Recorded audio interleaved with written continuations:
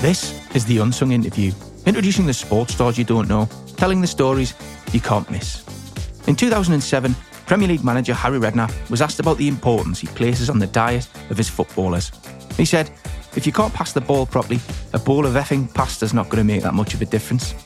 Well, it's fair to say attitudes have changed a little in professional football, and as the Premier League makes its return for the new season, in this episode, I speak to a performance chef who, for over a decade, has been feeding and fueling the country's top footballers in the surroundings they're most comfortable in, their home. Rachel Muse began her career as a chef at some of the UK's best-known hotels, before she traded in the mania of hospitality for the altogether more personal setting of private dining.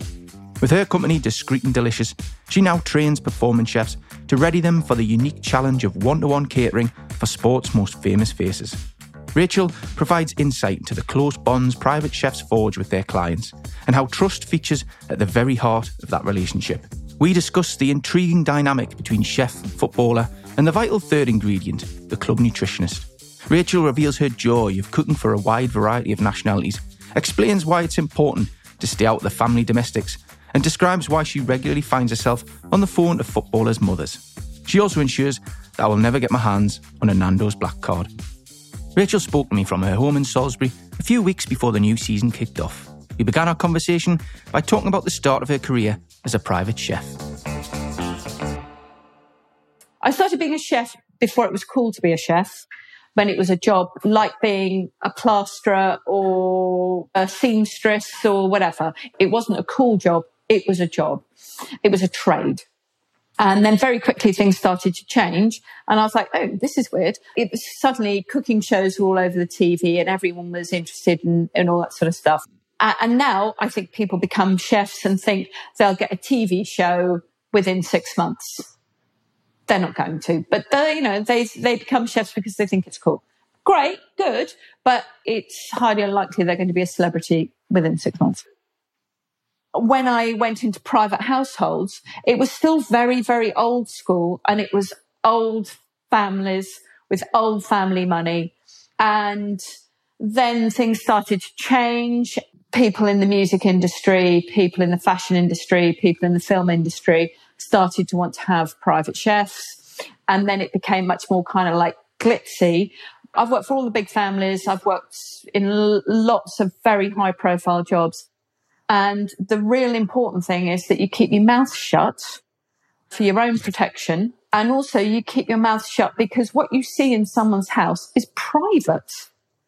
Everything you see, everything you hear, any information you overhear, not because you're listening at a door, but because they're talking right in front of you, all of that belongs within that house. It is never to leave. It is never to come out of that house. And that's what I say as I'm training chefs. I say to them, you wouldn't be taking light bulbs from the house. You wouldn't be taking knives and forks. You wouldn't be taking cushions from the house. All of those things belong in the house, as does all that information that you hear. It belongs in there. And that's why I think we've been so successful and we're so trusted. It's because we're not going to be on the phone to a gossip column or a journalist and say, oh, look, so-and-so wears purple pants or whatever.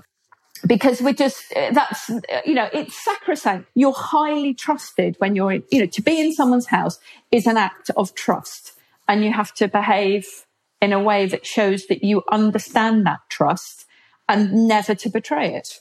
Because you are discreet and you don't go telling tales to the papers, that is one of the main things that is attractive to particularly a footballer who's, as you say, every waking hour is documented on social media or in the papers, and they probably just appreciate that discretion.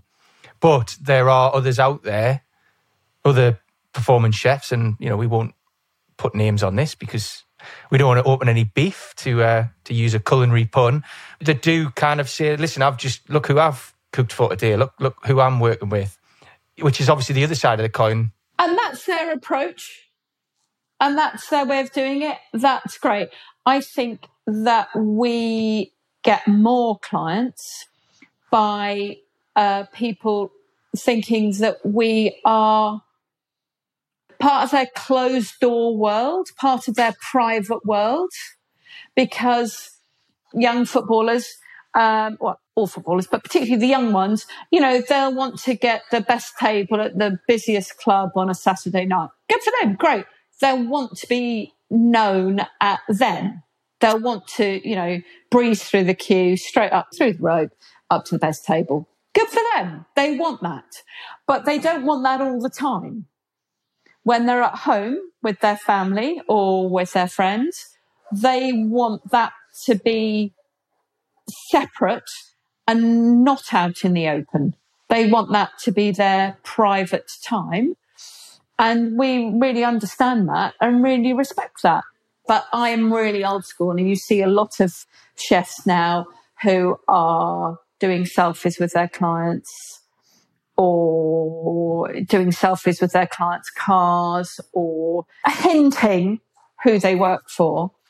And I think that is dangerous. I really do think that is dangerous for your own security, because, someone could think, so-and-so didn't score that goal, so-and-so let a goal in, so-and-so did this, so-and-so that. I had a bet on that of 20 grand or 20 pounds, whatever. Because of that, I had a fight with the missus, because of this, because of that, or I've lost my job because whatever the reason. And they think, right, okay, well, I know how to get to that footballer. I can follow their chef and slide in through the gate behind them. And who knows how that goes. Was there anything that surprised you when you first started working with sports people, particularly footballers, when you were seeing that setting, that intimate setting that you kind of, nobody else really sees, that almost privileged position? Was there anything that stood out to you initially? I was a private chef for maybe 12 years, something like that. And then I got the first footballer client. And I remember him really, really clearly, a very, very lovely man. I started cooking for this footballer and realised that, yes, there's a business to be had in this. The stars aligned. And so by the time I cooked for the first footballer, I was really quite an experienced private chef. So the differences then, really, the main difference was the involvement of a nutritionist, which of course is the vital element. His nutritionist was happy with what the player was eating, and there were no real overriding instructions in what the player should eat, because that particular player was a very, very interesting human being and still playing now. You could give them a whole range of food and they would automatically, by some sort of programming thing, like homing pigeons can get home, he had a sort of internal programming thing that he would eat the right amount of protein, the right amount of fat, and the right amount of carbs. It just felt natural to him. He could just do it automatically. And I wish I could do that. I'm kind of interested in finding out about the rise of the private chef. Does it tend to still be down to the footballers themselves? Or is there more and more cases now where the clubs are saying, we recommend you do this so that our nutritionist's happy, so that when you're away from the training ground, we've got a good idea that you're not eating a load of crap, basically? Things are changing. In the 10 seasons we've been doing we've seen it change a lot. And each club runs its own has its own vibe. So you get lots of different information in lots of different ways. We will get clients from word of mouth, from one player to another player.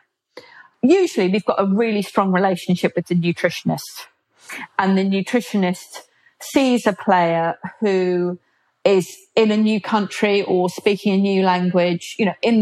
They've come from somewhere where English is not their first language, and they arrive in the UK. And I think quite often the nutritionist thinks this person's a bit of a fish out of water, and the way to make them feel more, one of the ways of making them feel more at home, especially if they haven't got a partner and haven't got children and they kind of come by themselves, or maybe bring a brother or a school friend with them, that they can feel a little bit fish out of water and home doesn't feel like home. I think having somebody at home cooking for you and knowing dinner's going to be on the table at 7 o'clock, 9 o'clock, 10 o'clock if you're Spanish. And knowing that that's going to be, got a reason to start making that bond with a physical location and start feeling, oh yeah, this is my home. Because it's a very, very transitory life. And if you're away from home in a foreign country, feeling no real connection with the club, no real connection with the players, feeling like home and family is a long way away, and then travelling with the club, home and away, that actually involves players getting on coaches, getting on flights, getting on trains, going somewhere, staying somewhere the night, then doing the same process in reverse, often late at night, early in the morning, late into training the following day. Then when you get back to the house that you've been allocated as your home, that doesn't feel like home either. You can be really kind of like disconnected.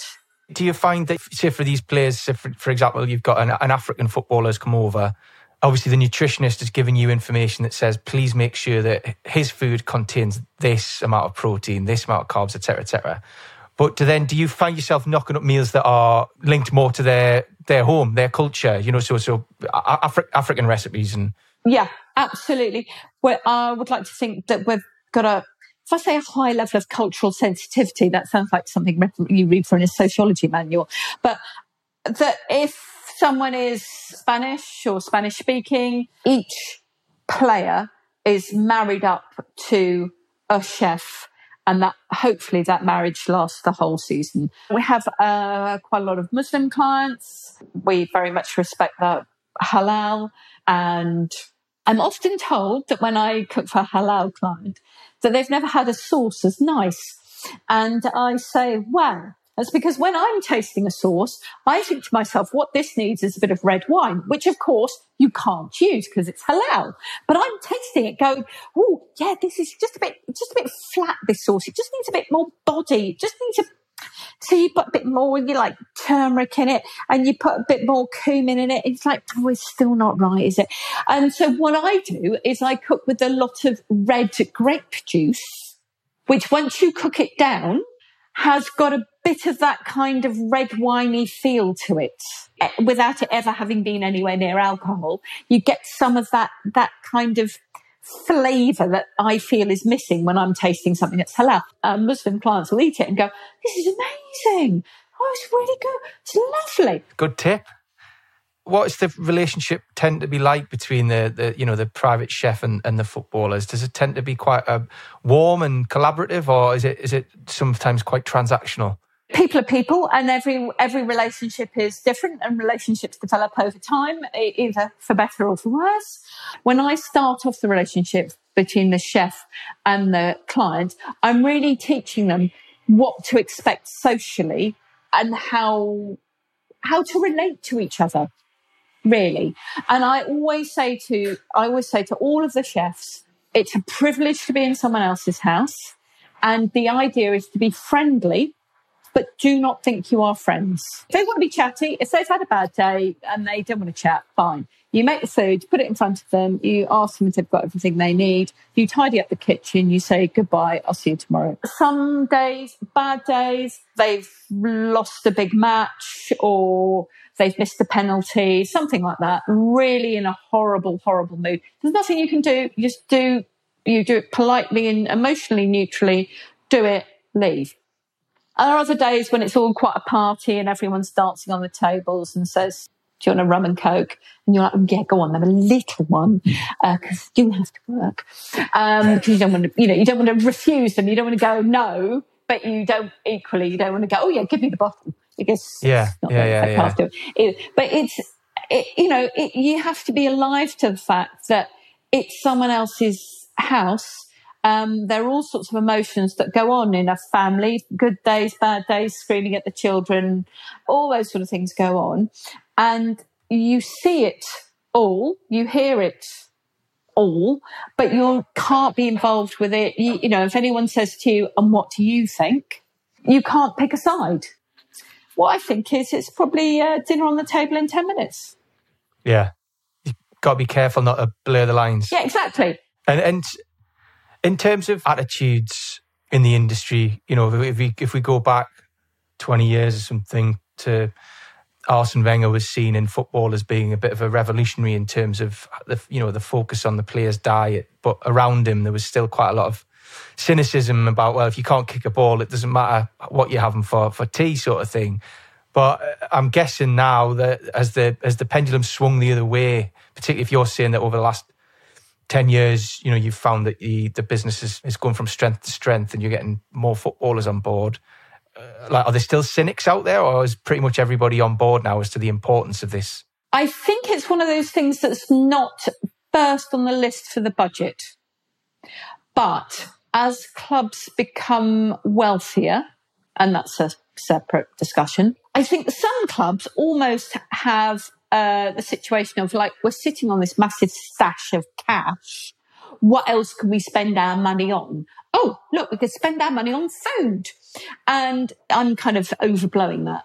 But football now is obviously, football's always been highly competitive, but now it's much more scientific. It's the marginal gains thing, isn't it?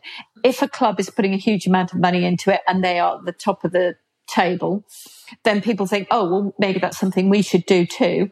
And if food helps with even getting you 2 points in the whole season, and those 2 points take you into the Champions League, how much more money does the club have for being in the Champions League? I don't know what the figure is. But if that comes from spending an extra 200,000 on food in a year, it's the fear of missing out, isn't it?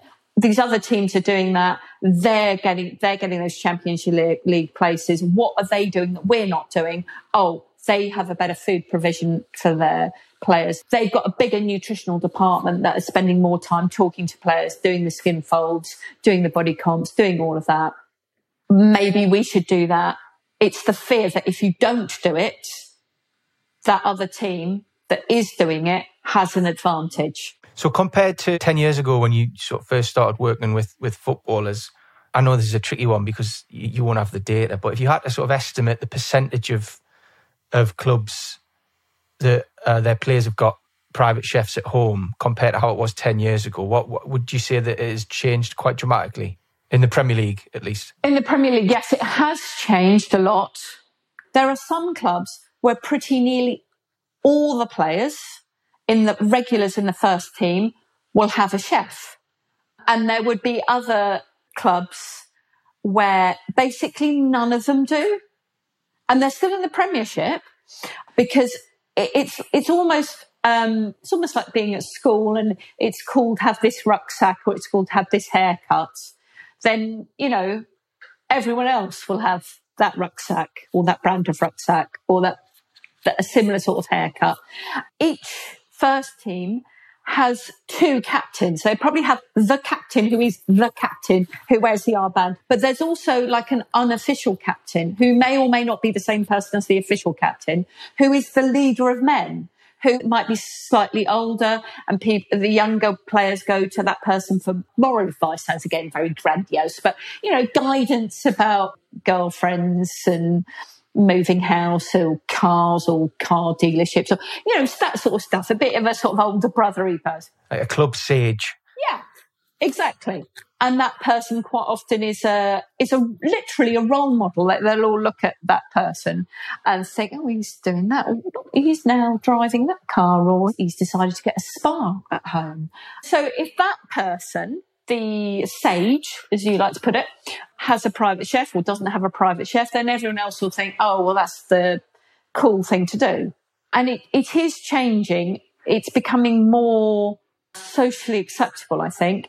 There have been times, maybe I can think of one particular instance about 8 seasons ago when someone said to me, oh, Rachel, you don't need to come round tomorrow. And I was like, well, it's kind of like, booked in. I wasn't ramming it down the throat. It's like basically saying to you, well, you're going to get invoiced for it anyway. And they're like, no, you don't bother. No, it's okay. And I was like, okay, sure. Well, I'll see you the day after then. Yeah, see you the day after. And then I, came back after missing that one day. And I was like, everything all right? Yeah. Well, the thing was, my mum was coming round and I didn't want her to think that I was wasting money on a chef. Okay, all right. And I don't think that attitude is prevalent anymore. I think players understand that it's an investment. And if you can extend your playing life, your recovery, the pain in your knees, the pain in your hip, the pain in your ankles, if you can keep the machine moving in a kind of pain-free way just for one more season, and part of that is eating well and recovering well and sleeping well. And that again is where the sage in the dressing room, who might be one of the older ones, 28, 29, maybe even 30. And they say, lads, your hips will start to hurt. I know you're 17 now, you're 18 now, your hips are going to hurt. And I tell you, eat properly, sleep properly, and you'll play for longer. They're doing our work for us. They are our PR campaign. If left to their own devices then, particularly the younger players, what sort of thing do they eat? I just think back to my days as a student at uni. If you'd opened my fridge, it would have been mortifying. Well, I have seen some things in my time. Players who basically eat breakfast cereal as every meal that they have at home. Sometimes when they're really on it, they'll have some milk in the house and they'll put some milk on the cereal. But most of the time, it'll just be dry cereal. Are they ever kind of tempted by, the temptations that get all of us, the McDonald's, the Nando's, the Domino's? Yeah, there's all of that. I have been to Nando's once and I'm never, ever going to go back. And I went because a client said to me, can you make me this thing like they're making Nando's? And I said, absolutely not a problem. I'll go to Nando's and find out what they're doing. I'll order that particular thing that you asked me to make, and I don't know what it was. I went there, and it was god awful. It was absolutely, and you have to pay before you get your hands on the food. So when you have to put your hand up and explain this is wrong and that is wrong and the other thing is wrong, then they give you a voucher, so it's free when you come back next time. It's like, you've not understood what's happening here. There is no next time. No, there's no next time. I'll take that voucher off your hands if you like. Oh, it would have gone out of date in about 2018. And it's so expensive. Tiny little portions. The chicken's all dry. It's all bad. Bad. Are there any other strange requests you've been asked to cook? Like, one of the players has said, can you please, I really like this. Can you knock this up? It's culturally, it's just opening your eyes again and again and again. Because when you ask people, what would you like for your dinner? Because that's how it works. The nutritionist will say to us, on this particular day, the best thing for the player to have is this many grams of protein, this many grams of fat, and this many grams of carb. And you can make that into 10 different meals, 100 different meals, 1,000 different meals. And the trick, of course, is to make it into what that individual will willingly eat, will enjoyably eat, and think, woohoo, that's the best dinner I've had this week. This is great. So if you ask somebody, what do you want for your dinner? If they're the West African, they'll say jollof rice with fish. If they're North African, they'll say, fancy a tagine. If they're Spanish, they'll say, I want a big slice of ham with a salad. There are all these, and if they're Italian, they want pasta first, and then they want to have meat as a separate thing. All these different cultural bits of information that an individual has in their head as being normal food, which is great. There is no normal, but what you think is normal is different from what I think is normal. It's all different. So, and you say to them, what do you want? And they tell you, I'd like this with that. You write it all down, and then you work out how you're going to make it to fit in with the proteins, the fats, and the carbs that the nutritionist wants that player to have. And it's an absolute revelation. And once the player understands what you can do, that you're not working from recipe books, you've got a set of skills and you can make anything into anything within some level of reason. I can't make a pork chop into a trifle. But, if somebody says, I'd like sweet and sour sauce on pasta, it's like, sure, if you want sweet and sour sauce on pasta, I've got no dog in this fight whatsoever. You have that. Or, I want to have pesto on Chinese noodles. Okay, have pesto on Chinese. It's your mouth. If you want this, I will make it for you. Particularly what people will say is, when I was a little boy, I came back from training and my gran used to make me this with that. And you're like, okay, can you describe it a bit more? No, I'll tell you what, I'll get my mum on the phone and she'll explain to you. Okay, so get mum on the phone, or you may even get gran on the phone and she'll say this with that, with this. And you're like, oh, okay. So would this be quite thin or would it be quite thick? Like, what's happening here? Okay. So you go, okay, great. Yeah, I think I can do this. You make it and you present it to the player and they go, yeah, quite good. But it needs to be more of this or more of that or whatever. You go, okay, well, I'll write that down. Next time I make it, if you trust me to make it again, I'll make it like that. But once they realise that they can ask you for anything and that their feedback is welcome, this is a collaborative affair. You tell me what you want and we'll work together and make it happen, hopefully. And once they realise that that's possible, then the real relationship starts. I've got to say, the concept of you knocking up the family favourite dishes and on the phone to the mothers and the grandmothers of these football players is just so adorable. It's just so, but it also goes against the grain a bit. I think people might be quite surprised to find that although you get information from the nutritionist that says, please have, X amount of this and X amount of that actually you still have largely a blank canvas to do as the footballer pleases, really. I think people would be quite surprised at that, because you think high performance food for an athlete and, your mind immediately goes to, greens and pasta and, that's pretty much it. But actually being able to knock up, these more sort of homely dishes goes, again, to what you were saying before about making the footballer feel more relaxed in their own environment and feel a bit more at home. That's quite sweet about that. But that's the thing I most love about my job. Food is about so many different things. And you eat for lots of different reasons. I eat for lots of different reasons. We eat for pleasure. We eat maybe because we're bored. We eat because we're scared. We eat because we're happy. We eat because social reasons. We eat for so many different reasons. Hunger is one of them. And to think that an elite athlete is different from us and they only eat because it's fuel is ridiculous. They eat for exactly the same reasons that you eat and I eat. They eat for all of those reasons, plus one little extra one, and that is for their performance, for their fuel, for their recovery. If we can tick all those other boxes of eating for pleasure, eating for social reasons, just getting people around a table and talking together, breaking bread together. If that is all enjoyable and fun and ticking all those complicated social, psychological things in our head, and it does what the nutritionist asks, then everyone's happy. Everyone is happy. So how does a typical day look for a private chef? Do they arrive? I presume, obviously, it's mainly the evening meals because they'll tend to have their lunch at training, won't they? So do they arrive, knock up the meal and then leave as the players and sometimes their families are sitting down, or do they hang around in another room somewhere? How does it work? Some players will have a chef 2 days a week, 2 evenings a week. Some will have 3 evenings a week. Some will have 5. Some have, because they've got families, they want breakfast and dinner or lunch and dinner because then their partner doesn't have to sort out food for the children.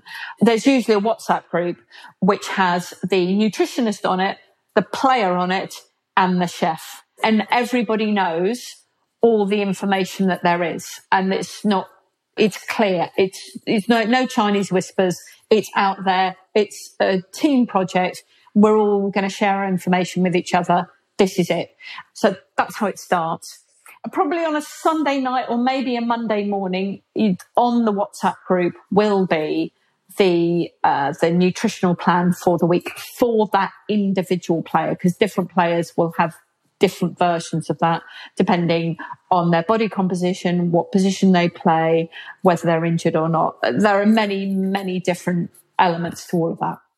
All I need to know is those figures, those amounts in grams of the proteins, the fats and the carbs, and there might be some macro information as well, like try to use lower fibre, try to use higher fibre. Once we've got that, the chef can ask the client, the player, what do you want to eat? What sort of time? I mean, we say it's slightly more nicely than this, but what we're trying to elicit is, what would you like to eat? What time? What numbers? They might say, oh, I really fancy a risotto. And you go, well, it's low carb day today and you want a risotto. That's not tomorrow's high carb day. So tomorrow will be a great day for a risotto. They go, no, I want it today. Okay. So you think, okay, I've got various strategies for that. And basically the strategy is just put every single vegetable they like in the risotto, so that when they're eating the risotto, it does taste like a risotto. But if you actually analyse it, if you actually smear it out on the plate, there'd be 4 grains of rice and everything else would be vegetables. Right. I exaggerate, but only slightly. Or people say, I want lasagna, it's low carb day. Okay, you sure? Because tomorrow would be a better day for it. No, I want it tonight. Because, they're eating for lots of different reasons. They're hungry. They're eating because that's what they really fancy. They're grumpy. When they were growing up, Monday night was always lasagna night, and they just want to fall back into the old habits of Monday night being lasagna night. Okay, well, I'm going to put 2 layers of lasagna in, and everything else will be like layers of courgettes and layers of this and layers of that. We'll fix this one way or the other. Or they'll put their foot absolutely down and say, no, I want a proper lasagna, don't muck me about. And then you've got 2 choices. You give them a very small portion, or you give them the whole lasagna and you turn your back and think tomorrow's another day. And do you get it in the neck from the nutritionist if that's happened? No, you absolutely don't. Because we all understand that if they're eating fresh food, high quality fresh food, that is still a win. Because, they are getting their bloods done. They are getting the skin folds done. So the nutritionist does know what's going on. Even if they do go, I've only been eating chicken Caesar salads, nothing else. And the nutritionist does the skin folds. Go, yeah, I don't really think that's true. And does their blood work? Yeah, I'm really not certain that's true. So there is nowhere to hide. Back shortly to my conversation with Rachel, where she reveals why chefs are often the first to know when a footballer is on the hunt for a transfer, and describes how she's ensuring that foreign footballers don't end up behind bars. Trust me, it's not what you think. But first, a word about our unsung charity partner. Leading social care charity Community Integrated Care deliver 10 million hours of care annually to people with learning disabilities, autism, mental health concerns, dementia and complex care needs. Their revolutionary inclusive volunteering model sees it partner with sporting events like the Rugby League World Cup and UEFA Women's Euro, enabling thousands with complex barriers to enjoy sport. To find out how you can work with the charity or access their support, visit communityintegratedcare.co.uk. Now back to the interview, as Rachel shares a stealth vegetable technique that promises to help any parent with a toddler who seems to think a carrot is an orange javelin. There's a great nutritionist called Graham Close, who's up at Liverpool John Moores, and he told me his phrase for this is the stealth vegetable. So grating courgettes into bologneses, grating carrots into things, cook that down. No one knows they've ever been there. People go, I don't eat vegetables. And he's like, mate, I'm sorry to tell you, but you do now. It sounds like cooking for my kids. Well, there's a certain amount of espionage that does go on, a certain amount of, but you invariably you do it with the player's permission, with their consent. Right. Maybe the first time you do it without their consent, and then they're all still standing at the end of it. Or putting lentils in things. Lentils are great. Lots of protein, lots of fibre. Cook lentils down into anything. No one's going to know that. And people are like that. I don't eat lentils. You do, yeah. Also, you can always get puree some lentils into that. They'll never know. But you also, as you get closer towards match day, you probably want to have less fibre in your diet, because that's going to be the stuff that's going to sit in your stomach or sit in your digestive tract and to be harder to eventually, pass out. And lots of players have hard time eating the just a couple of hours before a match when they really need to fuel, but they're a bit, jittery, a bit nervous. I fully understand that. They don't want to eat, even though they really need to. So then you've got to load them up. And each nutritionist does it slightly differently, and we follow what they ask us to do. We are not the police. We're absolutely not the police. We're there to help them make good decisions, to make it feel like it's not a completely controlled environment. Mm-hmm. It's to make them feel like they've got agency, but they've also got guidance. The new season's starting, so I'm interested to know, when your engagement with the footballers begins and ends, do you stop the day that the season ends, or do you continue it this summer? Do you begin again in pre-season? How does that work? Good question. Some of our athlete clients have a 52-week-a-year contract with us because that's what they want.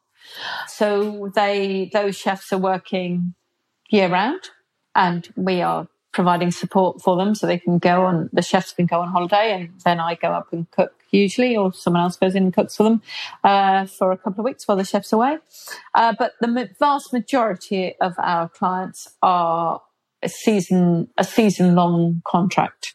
And that starts whenever they want it to start, because we'll still be picking up new clients in November, December, usually. And so the contract starts from that point through to the end of the season. Interestingly, clients know that we are not going to talk. Some clients say, oh yeah, let's have a contract for this year, but let's have a break clause in January. And you're like, oh, break clause in January. Okay. But this is why they tell us these things, because they know that we're not going to be tweeting that sort of information or putting information out there in the public domain, because they feel they can trust us. And how often does it happen that a player has said to you, can I have a break clause in January, and then that player has ended up leaving in the transfer window? I always think that January is a big old load of nonsense, because in reality, how many people do move in January? Very, very few. Last season, it was absolute chaos because of the World Cup. Quite a lot of people thought, well, I'll go to the World Cup, I'll come back a megastar, and Paris Saint-Germain or, Real Madrid will be on the phone. So I'll just, and it's the transfer window immediately afterwards. So I'm just going to, those between the start of the season and the start of the World Cup, a lot of people were just like, let's just get through this. I don't feel I'm still going to be at the same club the other side of the World Cup because I'll be an international superstar. So that worked for some people, didn't for most people. So when people came back from the World Cup, they were like, oh yeah, Real Madrid's not on the phone. I haven't heard from Barca. I guess I'm staying. Better get a chef then. I know you sounded the caution earlier, saying you don't get into chefing because you think you're going to end up getting a TV deal or be really famous on Instagram. But given that part of your role is to teach new chefs coming in about the traits and skills required to be a private chef in the home, what advice would you have on people who kind of see themselves going into this, and what do new chefs tend to struggle with? Is it more the discretion rather than the actual cooking? Very good question. You have to be a confident chef. You have to be confident at cooking most things in a short amount of time, and not think, oh, well, I need to have a prover, or I need to have a stand mixer, or I need to have a Thermomix. These are all, bits of fairly expensive catering kit. You need to be a real problem solver and happy to work by yourself. That is the main difference between working in a hotel or a restaurant and working as a private chef. As a private chef, you've got to figure it out by yourself. And, also you're going to be putting the food on the table, taking the plates up from the table, interacting with the client. The chef I trained most recently, who is turning into be absolutely top quality, when I first cooked with him, he and I, the chef and I, went to this birthday party for somebody. And great chef, really well organised, really, really lovely. And I said to him, can you please take the canapes in to the guests? And he's like, now? Yep. Now, it's just, that's literally outside his comfort zone. Chefs are usually very comfortable in the kitchen. And then there's what we call the pass, which is where you literally pass the food over to the waiting staff or the restaurant manager, the restaurant staff. Then it's their baby, and they do that, and they do the wine service, and they do the plates, and they do the bread and butter and the water. And, they do all of that. Other people do that.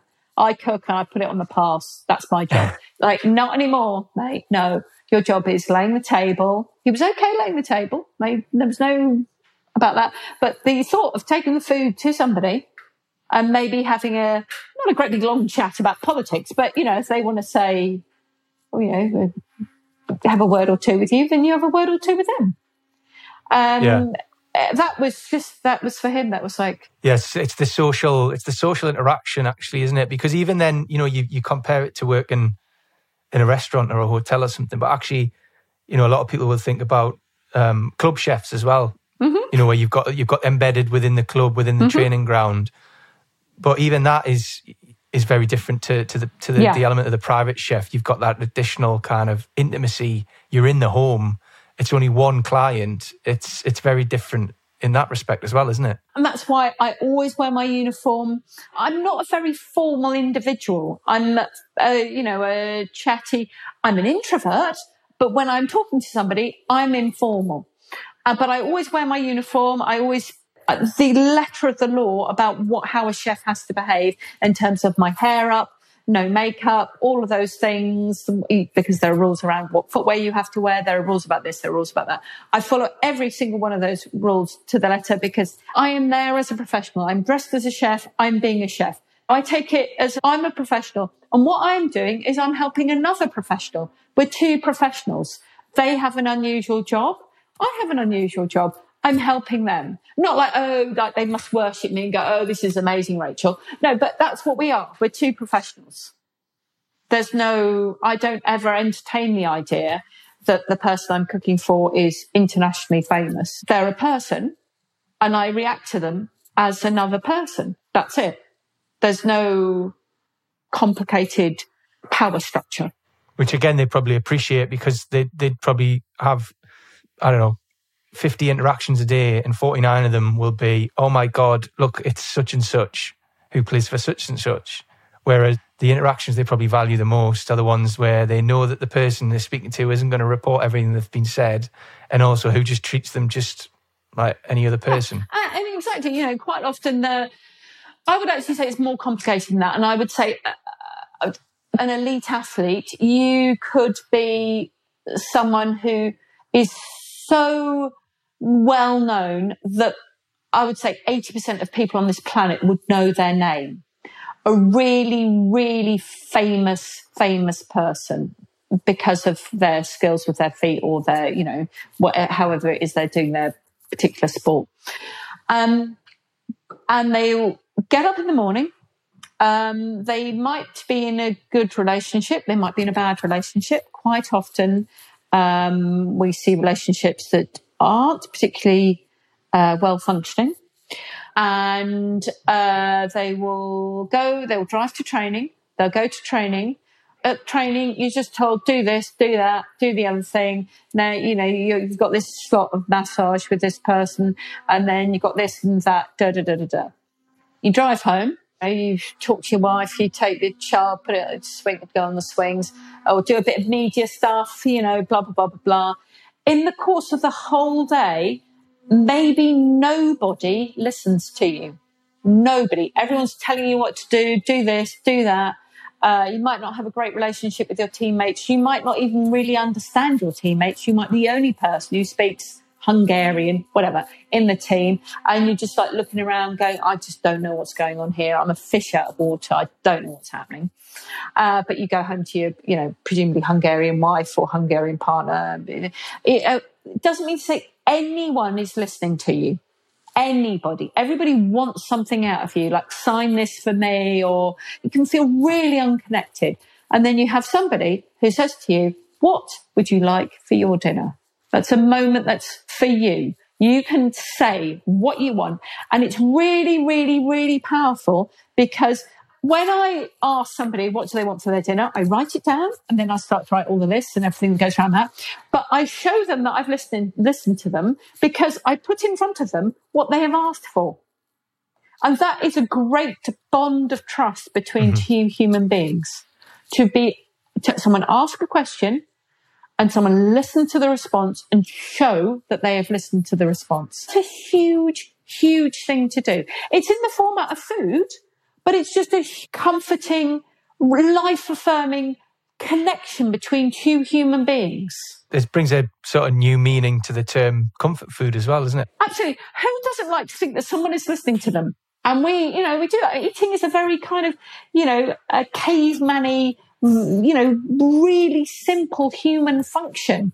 And that combined with listening is really, really powerful. And I think a lot of that is people don't understand that. It took me until about 2.5 years ago to realise that's what we're really doing. It's just a simple human connection, a human understanding of another human. That's really important. And it goes back to what we were saying before about the relationships you have with them. And it sounds like, on the whole, the majority are quite warm, friendly, collaborative. It's not transactional, which is the question I asked you earlier. It's not pay this woman, she makes food. There's a whole ecosystem here going on. You become almost part of their home life, especially if they've come from abroad.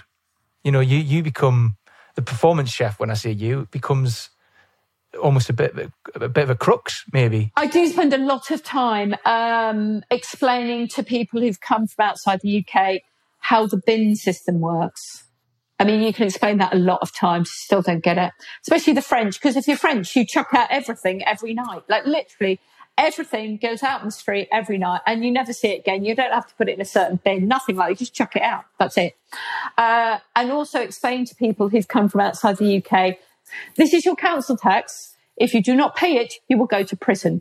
And they're like, that's serious. Yep, that is that serious. So it's that and the bins, basically. I love the thought that we have a troupe of private performance chefs to thank for half of the Premier League's foreign footballers not being in prison for not having paid their council tax.